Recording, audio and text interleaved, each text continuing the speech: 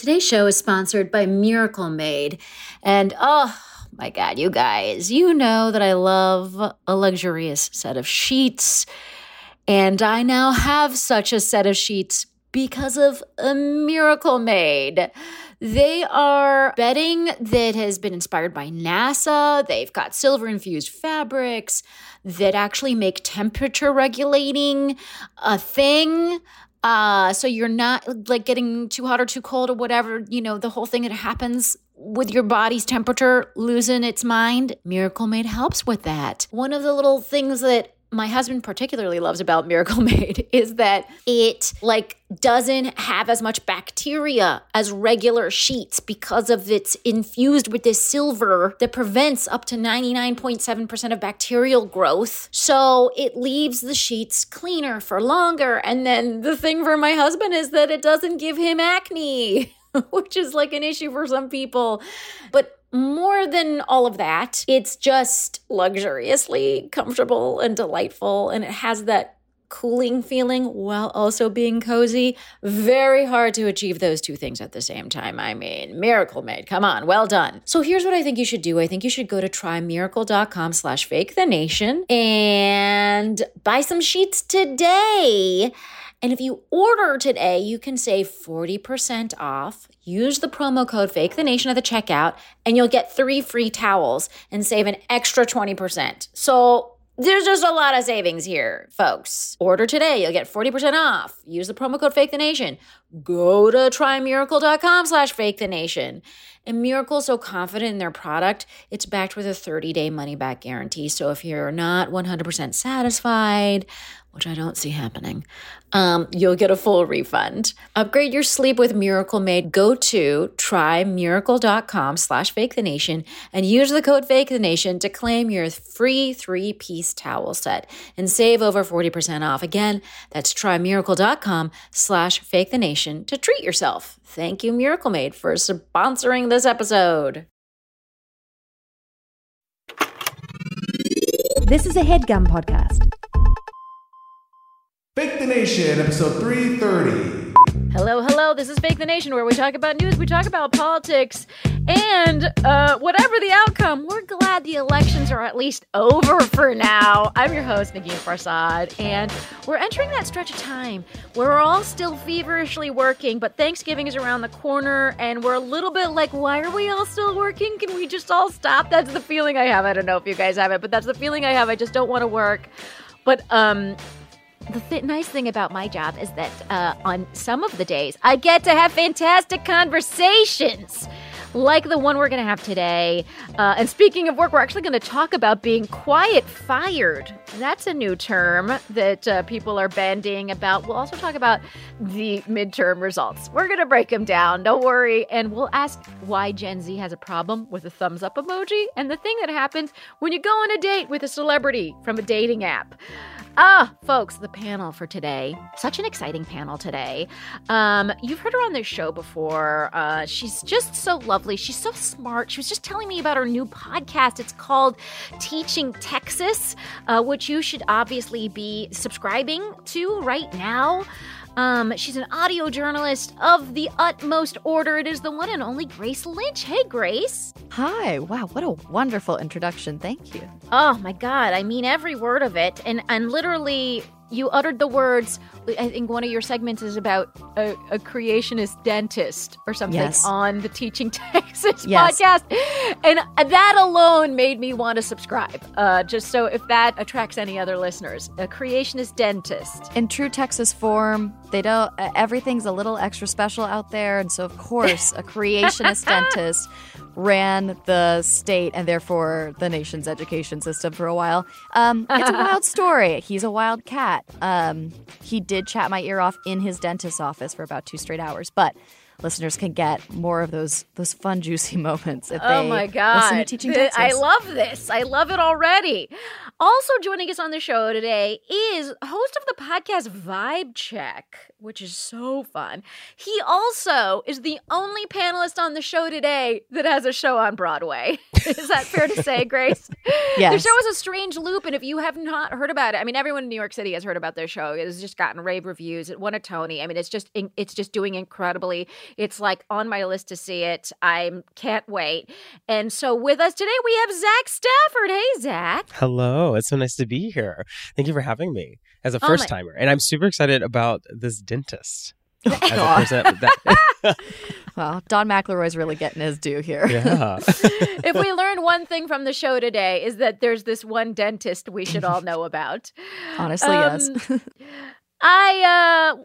Before we get into the show, I just want to remind people they could support the show by going to patreon.com/Negin Farsad. One of our recent bonus episodes was with Bruce McCullough and Benari Poulton, and we talk about a procedure that'll make you taller. And it's all the rage. It's like the number one most growing plastic surgery procedure or whatever. Podiatry procedure, enhancement procedure, whatever. Do they just like build up your heels? They... Don't they like break your bones? They like add platforms to your feet. I like that idea. No, they like break your femur. They break your femur and they make you into a longer legged person. Yeah. There's a lot of breaking and recovering. Is this something that people just know about right now? Listen, I mean, I'll tell you who knows about it is Bruce McCullough and Benari Poulton, because we talked about it on a Fake Nation bonus. So go to patreon.com/Negin Farsad. You can get bonuses from the show that are just so fun and super ridiculous, and you learn stuff about making yourself taller. All right, let's get into it with topic number 1. So, okay. This is literally the first note I wrote about the midterms in my computer. The first note I wrote is Trump eats a bag of discarded foreskins. That's the first thing I wrote. My God. And I'll just break that down a little bit, which is that like he endorsed about 330 candidates or something. A lot of them did real bad. Okay. So a lot of those like Secretary of State runs that we were really concerned about, we talked a lot about on this show, of election deniers that were running for Secretary of State that would then control elections. Those people like mostly lost. I think one guy in Indiana won. We talked, J.D. Vance won in Ohio. That's a Trump endorsee. Yeah. But Mehmet Oz lost in Ohio to John Fetterman, handily, by the way. Where are you on the ate a bag of discarded foreskins scale, Grace? Wow. Trying to figure out what the other end of that scale would be. Just like what is the binary I'm operating in? I would say it's a pretty hefty bag. Like a bag of russet potatoes is like the image I have. Right. Yeah. And it's pretty interesting for Trump world. And I'm seeing a lot of, the right-wing Twitter that I follow just kind of debating amongst themselves and trying to eat themselves alive on like whether or not just all of these elections were rigged. And so, of course, their candidates couldn't win, or if it is, in fact, that they need to like give up the Trump mantle. And I think that there's just like now all of this disgusting sycophanting over Ron DeSantis, which makes my stomach turn in knots. But yeah, horrible night for Trump. And apparently, according to like some reports from the New York Times, he's been having like a temper tantrum all morning, which I just think is so worth celebrating. Yeah. And I have to be clear, I guess the last time I checked the news was a couple of hours ago. There was a meeting right before this. But as of a couple of hours ago, we're taping here on a Wednesday afternoon, the House was still, they didn't call the House or the Senate. It looks like Herschel Walker is going to go into a runoff. Correct. With Raphael Warnock. We've seen a runoff in that state before. It looks like places like, the Senate race in New Hampshire that Republicans thought that they could easily win. Don Bolduc lost that Senate race. Governor Evers of Wisconsin, assessing his victory over Tim Michels, which was a MAGA Republican, said boring wins. Zach, do you feel like boring won last night? I mean, I don't know if it's boring one or more like democracy may actually be putting up a good fight for once in a while. Because we're seeing a lot of races become amazingly competitive, which we did not expect at all. So you look at Colorado, Laura Boebert may lose her seat, which no one saw coming at all, which showed like just the sheer power of people when they decide to go out and vote and actually change within their communities. You also look at Wisconsin, Mandela Barnes, a senator that no one has ever heard of really, is now hyper competitive in Wisconsin right now. And same in North Carolina. Like you look across, there's a lot of amazing places where Democrats are like, really building up a capacity to win there. But then you also look at like the Hudson River Valley, and all these New Yorkers went and bought houses in the pandemic with money. I don't know where they got it. And somehow it all went red. So I'm just confused, like what's going on in New York? What happened? Where are we going there? But I don't think last night was boring at all. I think it was like a lot of emotions, especially if you live at Mar-a-Lago, which, Trump is just, I mean, the cover of the New York Post is the future with Ron DeSantis. Like New York Post won't even put their own governor on the cover because they're so obsessed with Ron DeSantis. Like it is literally like death is knocking on Mar-a-Lago's door right now. I read somewhere that they're calling the thing that Ron DeSantis has is sort of the anti-charisma. And this is something that I've said about Ron DeSantis. It's like I get that I think one of the things in his favor is that he kind of seems competent, but he doesn't seem like nice or lovely or delightful in any way. Like there is this anti-charisma about him. But just to clarify what everybody's talking about, why is the cover of the New York Post, is that Florida is really, and it's been going in this way in the last few elections, but Florida is really like just a red state now. It was a red wave in Florida. The red wave that we thought was going to happen nationally just like didn't happen. And again, I want to be clear, we may lose the House, we may lose the Senate. It's still too early to tell. But what is supposed to typically happen, for example, Harry Truman lost 55 seats in his first midterm. Bill Clinton lost 53. Barack Obama lost 63. So the numbers are supposed to be really high. Historically, you're supposed to lose this midterm, right? The seated president is not supposed to win this midterm. And it's not like the Democrats totally won, whatever. But the word shellacking has become a part of the American lexicon in this context for a reason, because that's normally what happens. What normally happens is a seated president gets a shellacking. That did not happen. And is it democracy winning? Is it like, part of it is, I think, like, we were hyped up to believe something because also polls know nothing now, I guess. I don't know. What do you think about the swirling media narratives that were like leading us into this election? I think, similar to Twitter dying slowly, not even slowly, actually, it's dying very quickly these days. But I think we're realizing that reactionary politics don't really work in the long run. So us just having this moment of like believing a poll and then basing our entire worldview on it shouldn't be the way we should go forward, because that's exactly what happened in the last 2 weeks. We saw random polling in New York saying that the Republican competitor for governor there was somehow gaining speed on the incumbent. Yeah. And all my friends, I live in LA, all my friends in New York were like acting like the sky was falling from above. Yes. And people really freaked out. And then we look at the results. There was never a close race at all between those two. Yeah, so it's like a 5-point margin or something. Yeah. Which I think is kind of close for New York. I mean, I guess it should have been more comfortable, but I just want to go ahead and give Hochul the she's a woman bonus points, because a 5-point margin when the candidate is a woman is like a 10-point margin. That's fair. That's fair. And the first woman ever elected in New York, too. So there you go. There was a sky is falling aspect to the run up to this. And again, like, we might have lost both houses. But Grace, I mean, do you feel like there's degrees of loss? Completely. How are you feeling? I think that's something that I think particularly the media really struggles with is this idea of split ticket voters, because we're like, on what God's green planet are these people doing? And like, how do they come to these conclusions? But like, if you look at Ohio, like, it was really disappointing to see J.D. Vance win for sure, because he's kind of an Oz light. Like, he's also a bit of a fraud. He doesn't really make sense for the state. And Tim Ryan is such a good candidate for Ohio. Yeah. And so to have someone who was that strong out front, but like couldn't overcome the like partisan temperature on the ground. But then you look at Mike DeWine, who's a Republican, who's a beloved Republican governor in the state, ran away with his reelection. And J.D. Vance barely clinched it. So like that is you're seeing like someone voting for that Republican governor and then plenty of them also voting for Tim Ryan. Not enough for him to win, but enough to make that race close and to help us flip a couple of congressional districts in Ohio.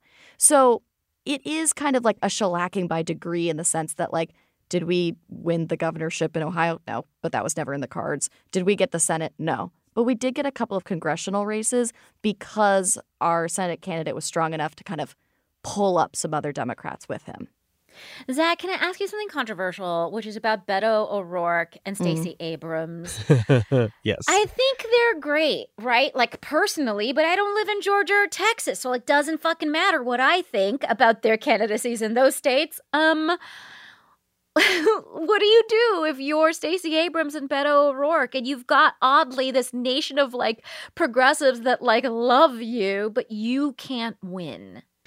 Yeah, I mean, I think it is their third elections each that they've lost. Tough. Is that correct? Tough one. Yeah, I don't know. I think Stacey's. I don't know. Stacey's two. Beto is three. Yeah. It's multiples. They have multiple losses. Yeah. And Let's be clear. They are good at losing. Yes. Yeah, they're really good at losing these days. And you know what we're seeing here is that pressure point with gerrymandering, honestly, is that like these states have been so like reimagined for Republicans to have an advantage that we've kind of hit the threshold of where Democrats can really push without converting, a lot of Republicans en masse. So I think Stacey Abrams, her infrastructure is so powerful. It's doing a lot of work to defend different parts of the state for different laws and issues. But a governor, I don't know if Georgia will go there just yet. I mean, we're so lucky that 2 Senate seats are blue. So I think it's going to take more time. Again, it's maybe going to take, 20 more years of work here to do this. But I think Stacey Abrams does have to look outside her state to see her political future, because it doesn't look like Georgians are showing up en masse for her yet, which is sad because she's such a wonderful, brilliant candidate and has done such amazing work. But people have a hard time sometimes with these political rock stars who like are great in Vanity Fair maybe, but not great in the local, Atlanta Constitutional newspaper or whatever. Yeah. And I think in the case of Beto too, I think I read some preliminary numbers that he actually like did quite well compared to his last performance. Like he's steadily gaining ground. It's just like not enough. There's also, for Stacey in particular, there's quite a different dynamic on the ground. The first time she ran for governor against Kemp, they were both running for an open seat. Right. Neither of them could run on a record. And so, but now he, helmed the state through COVID. The state's economy is actually quite good. Like he had a lot to go on. Go on. Also, he didn't give in to Trump. Exactly. And talk about split ticket voting. In that state. There was tons in that state because they were like, yes, Kemp, no Herschel Walker, right? And so then we saw that. And then this is the last thing I'll mention for this there's a couple of abortion initiatives that were on the ballot: California, Michigan, Vermont, Kentucky, all voted to retain abortion rights in their states. What did you think of that, Grace? I mean, I'm thrilled.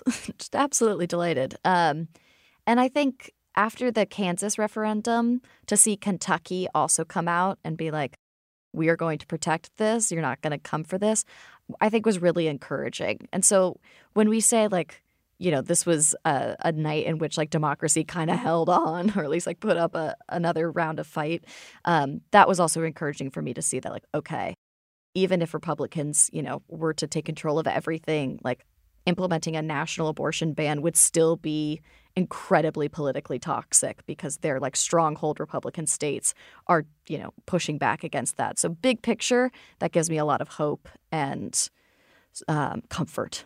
And if I could just add, I think like Dobbs, and I'm going to say this for other men in media, I think we shouldn't downplay the power of Dobbs and the power of, impacting folks who have their reproductive rights really on the line here, because it's really a galvanizing tool across the country in places that people were just willing to let go, like Kentucky. I grew up on the Kentucky border and people were like, there's no way they'll ever defend that of women's rights there. And they did. So I think we need to have a little more faith in women and folks who can have children more and really focus our politics around them, because that is what the Democratic Party can win on. It's very apparent right now as democracy holds on. Yeah, that was one. I read a bunch of those like 5 key takeaways, from like the major newspapers, and I was just curious to see if how different those takeaways would be in different papers.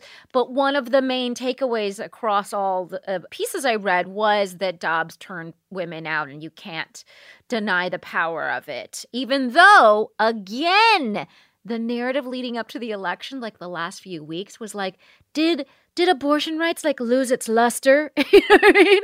I think I even probably said that sentence on this guy. That was probably a question I asked a panelist like last couple of weeks.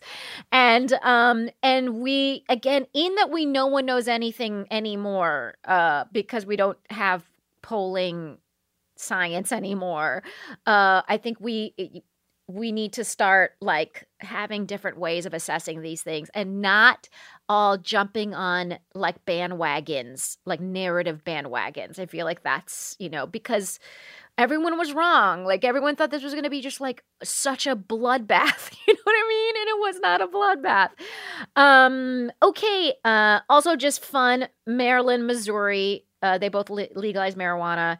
Arizona, North Dakota, and South Dakota did not legalize marijuana, and Nevada decided to increase their minimum wage. So I don't know, a fun set of results, and we'll keep you posted on what happens with the state of the House and Senate races. That stuff is not determined yet. And like, here's my last question: is like, are you sitting on pins and needles, or are you just like, this is going to be what it is? Either way, we're working at such a tight margin, it's whatever. Like, what is your emotional landscape until the Georgia runoffs? I'm still sitting on pins and needles. Okay. Because I'm really quite fixated on Arizona because Kari Lake is extreme.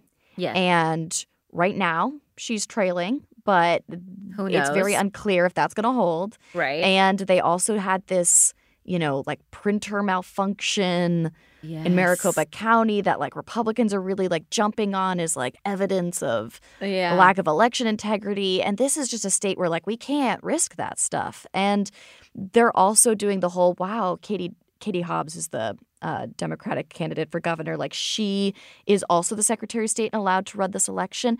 Should we allow that? And it's like, that's exactly what the situation was with Brian Kemp and Stacey Abrams. And so I'm just like, the narrative repeating itself. But for all of those reasons, I'm really intensely watching Arizona, and I think it's going to be a while before we know how that's going to play out. But that's a nail biter for me. Yeah, I would say I echo everything Grace just said about Arizona. Arizona is where your anxiety should lie. Georgia, yeah, sure. I do think Warnock will squeeze out a win here once we go into the runoff. Runoffs happen all the time in Georgia. It kind of happens every cycle. So I have faith in the state that it will stay blue. But, I could be proven wrong. I don't know. I'm very dystopic these days with America and things falling apart. But I think Arizona is where we should be focused a lot right now. Well, I'm not dystopic. I feel I feel like either way, it was great to buck the norm that a seated Democratic president loses. It's great to buck that norm, and it's and I think you're right, Zach. You started off with a note of optimism, which was that it felt a little bit like democracy was doing its job, and that's so nice. All right, so let's take a quick break and hear about our sponsors that keep the lights on here at Fake the Nation. And when we come back, we will continue chatter. Today's show is sponsored by Rocket Money. Rocket Money is a personal finance app that finds and cancels your unwanted subscriptions. It monitors your spending. It helps lower your bills so that you can grow your savings. I have used Rocket Money. And you guys, honestly, I had no idea how many things I was subscribing to that I didn't want to be subscribing to. I think we enter into subscriptions with a Pollyanna view that we're going to use as a subscription, even though it's super obscure, educational app from Albania that teaches Russian math or whatever. And then you're like, I'm never going to use this. Why did I get it? I should remember to cancel it. And then you don't. And I know you guys are like me, and I know you've done this to yourselves. And guess what? 75% of people have subscriptions that they've forgotten about. So we're all in this bucket. And I think paying for that stuff is so angering, and Rocket Money is there to help. Because basically Rocket Money shows you, hey, look at this is what all the things you are subscribed to. But then here's the bigger thing. To unsubscribe, you don't have to go through the whole rigmarole. Rocket Money unsubscribes for you with a click of a button. It's so easy. The other thing Rocket Money did for me, which I was incredibly grateful for, was reduce the cost of one of my bills. It was my cable bill. Yes, I still have cable.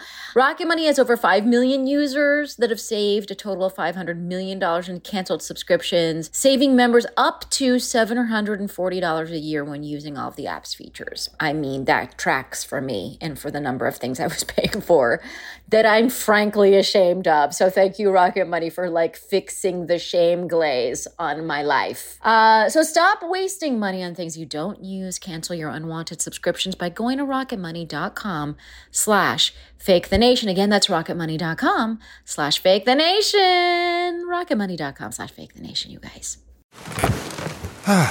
The comfort of your favorite seat is now your comfy car selling command center, thanks to Carvana. It doesn't get any better than this. Your favorite seat's the best spot in the house. Make it even better by entering your license plate or VIN and getting a real offer in minutes. There really is no place like home. And speaking of home, Carvana will pick up your car from yours after you finalize your offer. Visit Carvana.com or download the app and sell your car from your comfy place.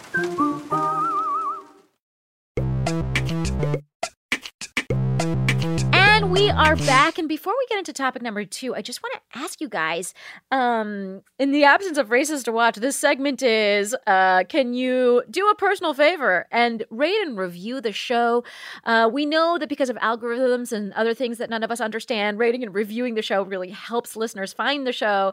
So if you could take a moment, go to your Apple Podcasts, give us some sort of a star rating that is in the upper star territory, say something nice, throw in an emoji, I don't know, and we would be ever so grateful. It really does help people find the show to rate and review. And now let's get into topic number 2. So Gen Z doesn't use the thumbs up emoji, and here's why you should worry.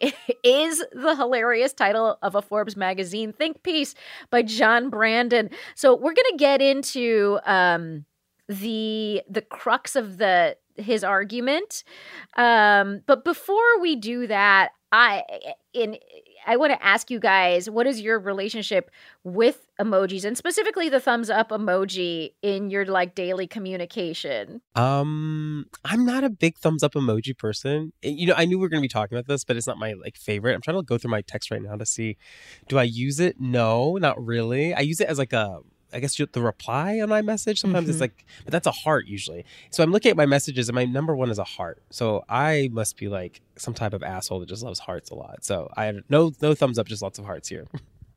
I was really relieved when I read this because I have always kind of interpreted the thumbs up as being a little curt. Because it's kind of like okay, or yeah, I got it. There's just something about it that to me just kind of feels like you didn't actually really need to tell me this. It's so okay, Grace. I feel like this is such a revolution because I thought this guy, John Brandon, that is the thing that he learned is and this is what he wrote. He says, just when I thought a thumbs up was a confirmation of mutual collaboration and agreement, it turns out the symbol is now considered rude and abrasive. And I was like, to who? Who are these people that think it's rude and abrasive? And Grace, you are these people. Yeah, it's mostly on Slack, at work specifically on Slack. I see. Especially, I will say, with my Gen Z direct reports, whom I love dearly, if I am explaining something and I just get a little thumbs up back, I'm like, oh. Wow. Okay. I guess it's fine. I truly viewed it as oh my God, I super read this message. I hear what you're saying. I agree. I'm cool. I'm good to go. You know what I mean? It's a thank you. It's a recognition that I read it. It's all those things. I never thought that it was rude and abrasive, but it's so interesting to know that that's maybe what it was interpreted by some people. Now, okay. Do you harbor any feelings against those people that use the thumbs up emoji, Grace? Like, what level of monster? What level of monster are you, Grace? I think it makes me feel a little insecure because I'm like, okay, yeah, great. I won't bother you as much next time. Like, I feel like, oh no, wow, I've imposed. It feels like then the thumbs up has become the new version of just the letter K. Like, Yes. I hate the letter K. I feel like it's the most like mean, shorthand. Just don't say anything. It's fine. But just a K back is just like, oh. So it feels like a similar kind of FU back. Yes, to whatever you said. that's the visceral reaction I have. It's the same. Wow, interesting. Okay, so here's now like getting away from like how we personally feel about it. This is the larger societal connection that the writer was making. He wrote, as soon as we realize that an emoji like thumbs up is rude or condescending, another emoji will pop up that has a second or a third meaning. Basically, he's talking about the pace at which the language changes. Now, does this writer have a point? Is the language moving too fast? Or is this writer simply curmudgeonly in a fun way? I would say this writer's just like a good observer, dare I say sociologist of people, because we're always going to have a lot of credit. Yeah, like because I'm just like, yeah, sure, we're always going to have language or symbols that denote passive aggression, like or annoyance. Like that's just language. Language is constantly adapting. So I think we're going to keep seeing new ways to kind of like use emojis or deploy them to voice larger meaning around them. And there's always going to be one that's kind of like, I hear you, but I don't want to hear you right now forever and ever. Like I could probably go back in time and point to different versions of it. Like Jane Austen probably has some version of this in her book when she had when the Bennet sisters talking to each other. Right. One of the things he wrote is that the solution is to avoid these types of proclamations. Emojis should be safe and reliable and not contain any extra hidden meaning or implications. Nothing should evolve. All things should stay the same. Change never. I think part of the reason because I'm like you, Zach, like I mostly just use a smiley face and a heart. And I think, first of all, I was very resistant to using any emoji ever. Yeah. Because I just was like, I think it's dumb and I don't want to be a part of it. But like, I also felt like sometimes I didn't want a message to seem too abrasive or abrupt or whatever. And I wanted the reader to know that I was sending the message with a bright air. And so I would add a smiley face or I'd add a heart. And that's just basically where I left it. I did not engage in the several hundred other emoji options that were at my fingertips. I never engaged. And now I feel like, we're also in this world where the smiley face is sort of like, it's like what my mom uses. So like, I can't possibly use it. I feel like hearts are like also on the cusp of being unacceptable. I mean, I don't know. I might have to go back to just not using anything. Maybe I need to type out this message is sent with a light air. At the end of every missive in parentheses. I'm breezy. I'm breezy. Smiling. I don't know. What is a girl like me to do who doesn't know what the state of communication trends are? I don't know, because whenever I hear these things, I was like, a guiding light for me in my life is things are rarely about me. Like everyone's pretty deeply narcissistic and deeply in their own heads. So when people do things, it's typically about like their own emotional state. So I'm really good at like a boundary with being like, when someone's like projecting, a thumbs up means this. I'm like, that's a you thing. That's not a me thing. So I don't really carry it with me. So I think that's where I've moved into it, where I see people deploy these emojis to kind of communicate things to me. And I'm like, I'm not engaging. I'm just going to keep being nice to you and keep moving past it. But I don't know if that's really productive for people, because sometimes they do piss me off. Like I do know people that do certain things where I'm like, you're mad at me, just say it. And then I become combative with them around it. So I don't know. Language is hard. Communicating with people is hard. I don't know if there's like a clear route through all of this. Grace, do you have any parting suggestions for the emoji confused among us? I think that you should be strong in the fact that you've developed your own lexicon. So, like, people know when they're getting a smiley face from you, they're like, this is what she means. It means she's breezy. Whereas they might know that, you know, from me, it's ironic, or from someone else, it means that they're a boomer. And so I think that you can own your own terminology, just like you would in real life. Like, you have your own quips, like, your own style. I'm taking back the emoji. Yes. So it's in context of you. And I ask this of all listeners as we wrap up this segment. Many of you have DM'd me. Many of you have experienced the heart and or the smiley face of which I speak. Do you accept it? Do you reject it? Where is that?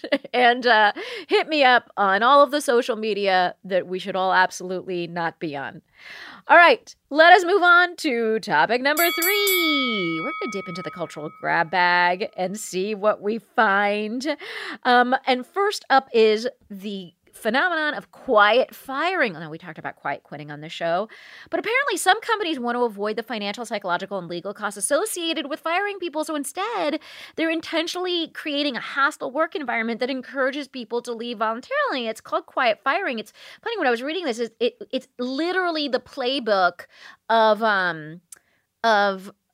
landlords that are trying to get tenants to move out so they could flip the apartment, right? It's like a big real estate thing. It's not called quiet firing. I don't know what it's called.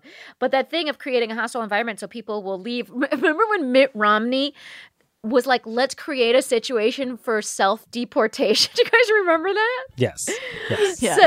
So this is like self-deportation. There's like, so quiet firing. Have you heard of this? Like, and have you seen any of this in action?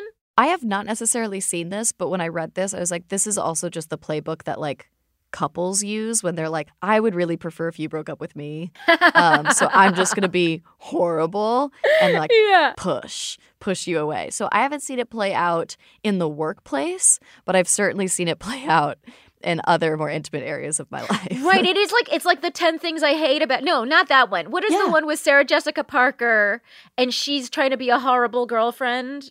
And the guy is Matthew McConaughey of one of Hard the launch? Failure to launch. I believe that quiet breaking up was the Sarah Jessica Parker mode in that movie. So it was premise of that movie. But you're right. This is like a romantic comedy movement, but at the workplace. Zach, what do you think? I think I've definitely seen it happen. I have been in many management positions. I was an editor-in-chief for many years, and I would see a lot of people discuss this in leadership meetings, being like, this person's not performing well. Maybe we should just, like, not put them on this beat. Maybe we shouldn't have them do this. And I've always been very anti that, because I think this whole episode I've come off as very direct, and I think I'm a very direct person in life, where I'm like, this isn't working. Like, let's just talk about it. Like, are you happy here? Because you don't seem happy here. Or am I doing, like, I don't know. That's just a conversation you have with people.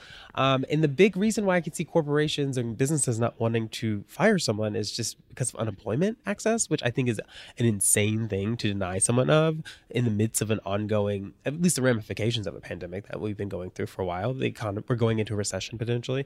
So I just think it's like, people just be direct, like, go up. But people do this a lot. And I think, like, I recently experienced that landlord thing you just brought up.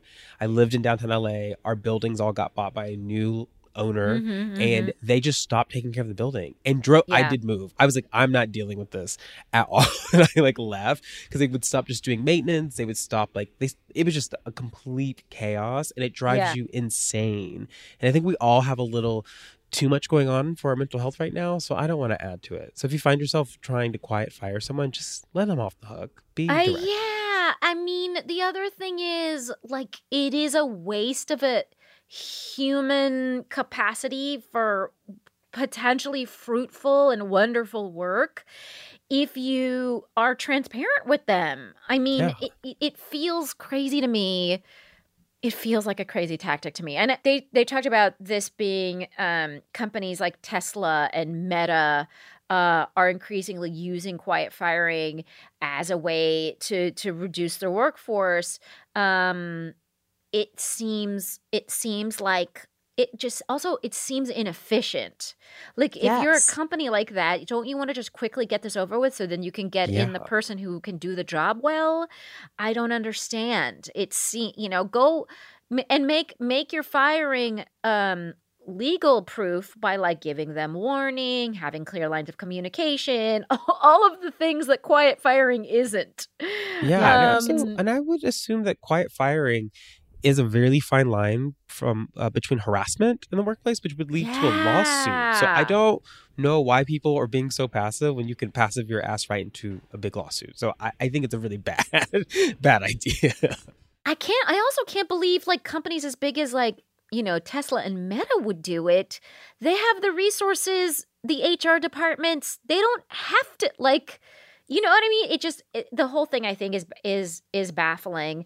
But if anyone finds themselves in this particular situation, and a friend of mine was actually telling me about, she was in a situation like that. She sort of sold a company, but then they wanted her, they kept her on for a long time as part of the agreement, but then they sort of wanted her to leave. And it's clear that they wanted her to leave. She negotiated, and this is one of the things that the article that we read suggests, she negotiated a really good departure for herself. Now, this is for like C-suite executives or whatever, or even, middle management people, I think, can negotiate. Like you could get money out of your quiet firing. You have leverage. They're not firing you for a reason. So if they're not firing you for a reason, you have a little power here. Like you better, get some money and to walk out with a little bit more dignity. Or you can get, if money is a thing, or if you want a recommendation for your next job, or if you want, some kind of placement support, whatever. Those are all things that you can get. But yeah, I'm so curious if anyone has experienced quiet firing. My life as a comedian and an actor and a writer is like a constant stream of direct rejection. So it's so the idea that it would be dragged out into uncertainty is so interesting to me. Yeah, It's really cowardly. Yes. And so I think that if like people can take advantage of like this institution being cowardly, where like it's so decentralized as to like who's doing the cowardice, then like that's great. That we should definitely empower people to do that. But it is a wild practice to be like, we've all decided to be cowards here. Yeah, I love this idea of like leveraging. If you do see some behavioral patterns at your job where you think they're quiet firing you, you walk into an office and say, I know what you're doing. It's okay. I want to go to. Let's make a deal. Let's take talk. A page from Donald Trump. Let's make a deal. Like, I'll be out here in 6 months if you do X, Y, and Z, and we could be good. Okay. And be done. Yes. I love that. Yeah. Like, let's all just be reasonable about this. Come on. Okay. Let us move on to the second item in our cultural grab bag. It's about matching with celebrities on dating apps. There was a piece in Vice magazine about it. First of all, has this ever happened to you, to either of you? No. Yes. What? Zach, it's happened to you? Yes. I would feel like it's like being You don't gay.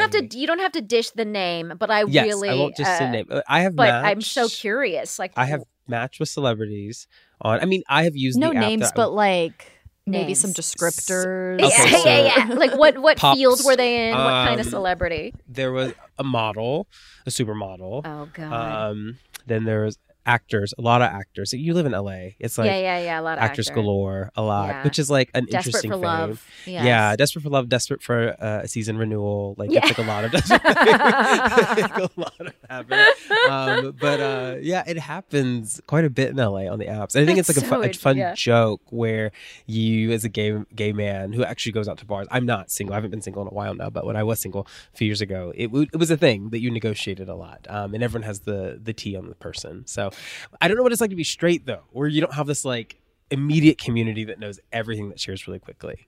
Yeah. Well, I mean, you're also, here's the other thing is that you're both public figures. Have you ever been in a dating app situation where the person already knows who you are? 100%. Grace? But no, but I also have to conclude I've never used dating apps.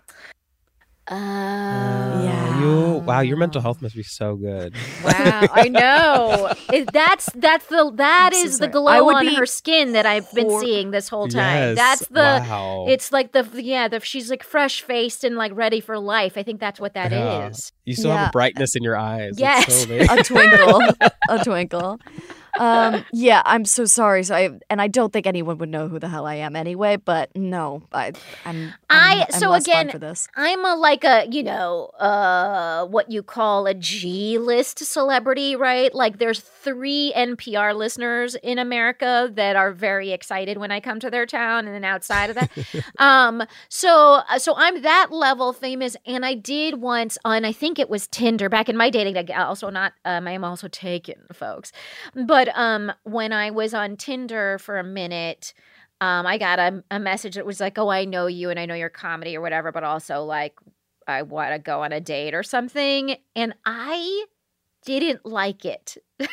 Zach, yeah. What have you liked it or disliked it or what? It kind of like it takes you out of the moment, because all of a sudden you've like lost all the leverage of getting to know somebody when you say, like, I've been in situations where you match with someone on an app, or I'm on Grindr, and you start talking to someone and they say something and you're just trying to be cute or witty, be like, oh, yeah, I'm sure, like, I work in like media, and they're like, yeah, I listen to your show every day, and you're like, whoa, that just became a whole other level. And then also, if you ever are considering sharing intimate details with a stranger, you just know that they could message it really quickly in a way that gets to your audiences. So it's a little discerning. Yeah. And I think that's tough. I mean, especially, I don't even know. To be honest, like, I'm a pretty open book. Like, so if you listen to this podcast, it's like very similar. Like, I'm bound to say things on this podcast that I also just tell my friends. It's like I'm a pretty open book, but I can see that fear of like, oh, if I'm like extra honest with this person, then they might, put me on blast, like on Twitter or something. Well, I would even take it even further. Heaven forbid, and I'm a Christian woman, so I would never do this, but send a nude photo to someone. Yes, of course you wouldn't. No, none of us never, would. But Never. In that moment, what happens next? Will it end up on one of those like Reddit threads or something? So, right. So it's precarious. Okay, Grace, here's something that this piece brought up that I didn't even think about. You match with a celebrity on a dating app. This is, again, such a hypothetical situation for you because you're just such an innocent babe in the woods. You don't even know what dating apps are. But just in the world where you've been on one, you match with a celebrity on a dating app, you go to the bar to meet him or her, and do you fess up to knowing, or do you pretend like you don't know who they are? I don't think you can do the pretending. That's weird. Okay. I think you have to. A lot of people do. I see that, but I would advise against. I think that you fess up, but you have to be utterly unimpressed. Yes, that that's has to be like, absolutely. Yeah.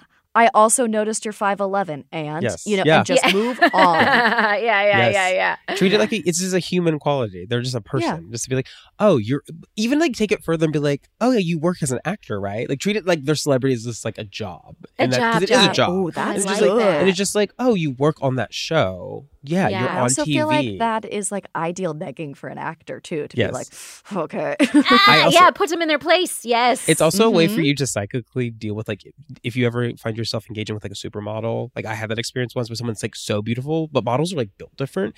So they're like literally paid a lot of money to look this way. So for them, it's not as like the same as like Joe Schmo walking down the street. So when you're like, oh yeah, well you work out all the time because you're literally in a Calvin Klein ad. It's like, yeah, exactly. Right. That's why I do this. So that's why get to like your the how. face is your job. Yeah, your face is your job. And they're like, That's you see me as a person. Oh my God. And then ta-da. I find it, it's funny because the type of dating I do now involves other playground parents where it's like we're all auditioning to be each other's friends, and in casual playground chats or whatever. And one case, actually, someone I had talked to for like weeks then finally was just like, this is weird, but like, I've read your book. Like, I know you. I read a lot about your life. I was like, oh, yeah, okay. Well, and then I almost felt silly because I'm like, did I say did I actually reiterate like material that was in my book, just literally is my life? And I said it out loud as a part of conversation. And it's like, yeah, that was chapter 4, bitch. Like, I know. You know what I mean? Anyway. I've read this anecdote. Yeah, it's so weirdly embarrassing. Anyway, but I would say, yes, tell people off the bat. And then that also gets them to like rejigger and like have a different way of sort of like addressing stories that they may have heard you say or whatever it is. I don't know. And I would say don't do it like as the first thing. Like say you match with like an actor you love on Tinder. Do not use that first message with, hey, I love you on X. Oh, show. yeah. That's like, just be like, engage with them. And then as it comes up, be like, yeah, I thought you were that person in that show. Or yes, I think I have heard your music before. It is really good. But then if you're a super fan, just be a super fan and let it go. Because you're never probably going to get past that. And one of the things that this article said is if you are a super fan, immediately do not date this person. Yeah, like, don't do that. You can't handle it. It's a terrible power imbalance. It's not good. Leave it alone. All right, folks, have you dated a celebrity? I'm dying to know. All right, folks, that is the end of the show. This was such a fun chat. I loved having you guys on. And what I would really like is for the people of Fake the Nation to be able to follow you on everything that you do. Grace, where do they do that? You can follow me on Twitter at GraceLynch08. And please give Teaching Texas a listen if you want to hear more from our creationist dentist. It is available anywhere you listen to podcasts. Zach, where do they find you? Similar to, you can find me on Twitter at Zach Stafford. For now, you can find him on Twitter. For now. Maybe come to Instagram, which is same name over there, I think. So check me out there. Then also check out my weekly show, Vibe Check, at Stitcher and SiriusXM Radio with Saeed Jones and Sam Sanders. It's quite fun. And if you're in New York before January 15th, come see A Strange Loop on Broadway. It is a fun time, and I'll come say hi. By the way, this makes now 2/3 of Vibe Check has been on Fake the Nation because Sam Sanders has also done Fake the Nation a couple of times. So now we need to like make the circle complete. Yes, we got Saeed. Yes, so like everyone, subscribe to these podcasts, and you know where to find me and all the things that I do. The tickets for the Dallas and Austin Wait Don't Tell Me stand-up shows are now available. Also, I'm gonna be at Carnegie Hall with Wait Don't Tell Me on the December 8th show, I believe. So if you are in New York City and you want to see a Wait Don't Tell Me taping at Carnegie Hall, what better place to do it? I will be one of the panelists. I so can't wait.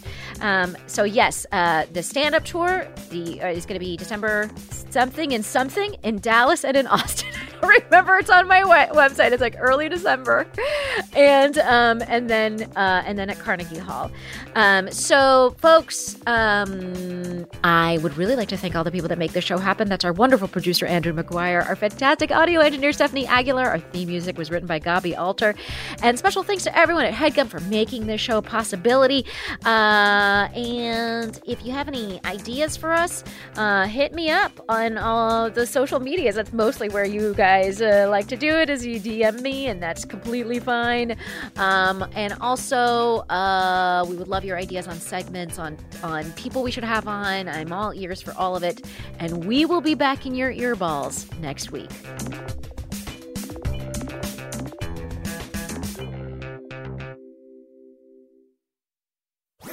That was a HeadGum podcast.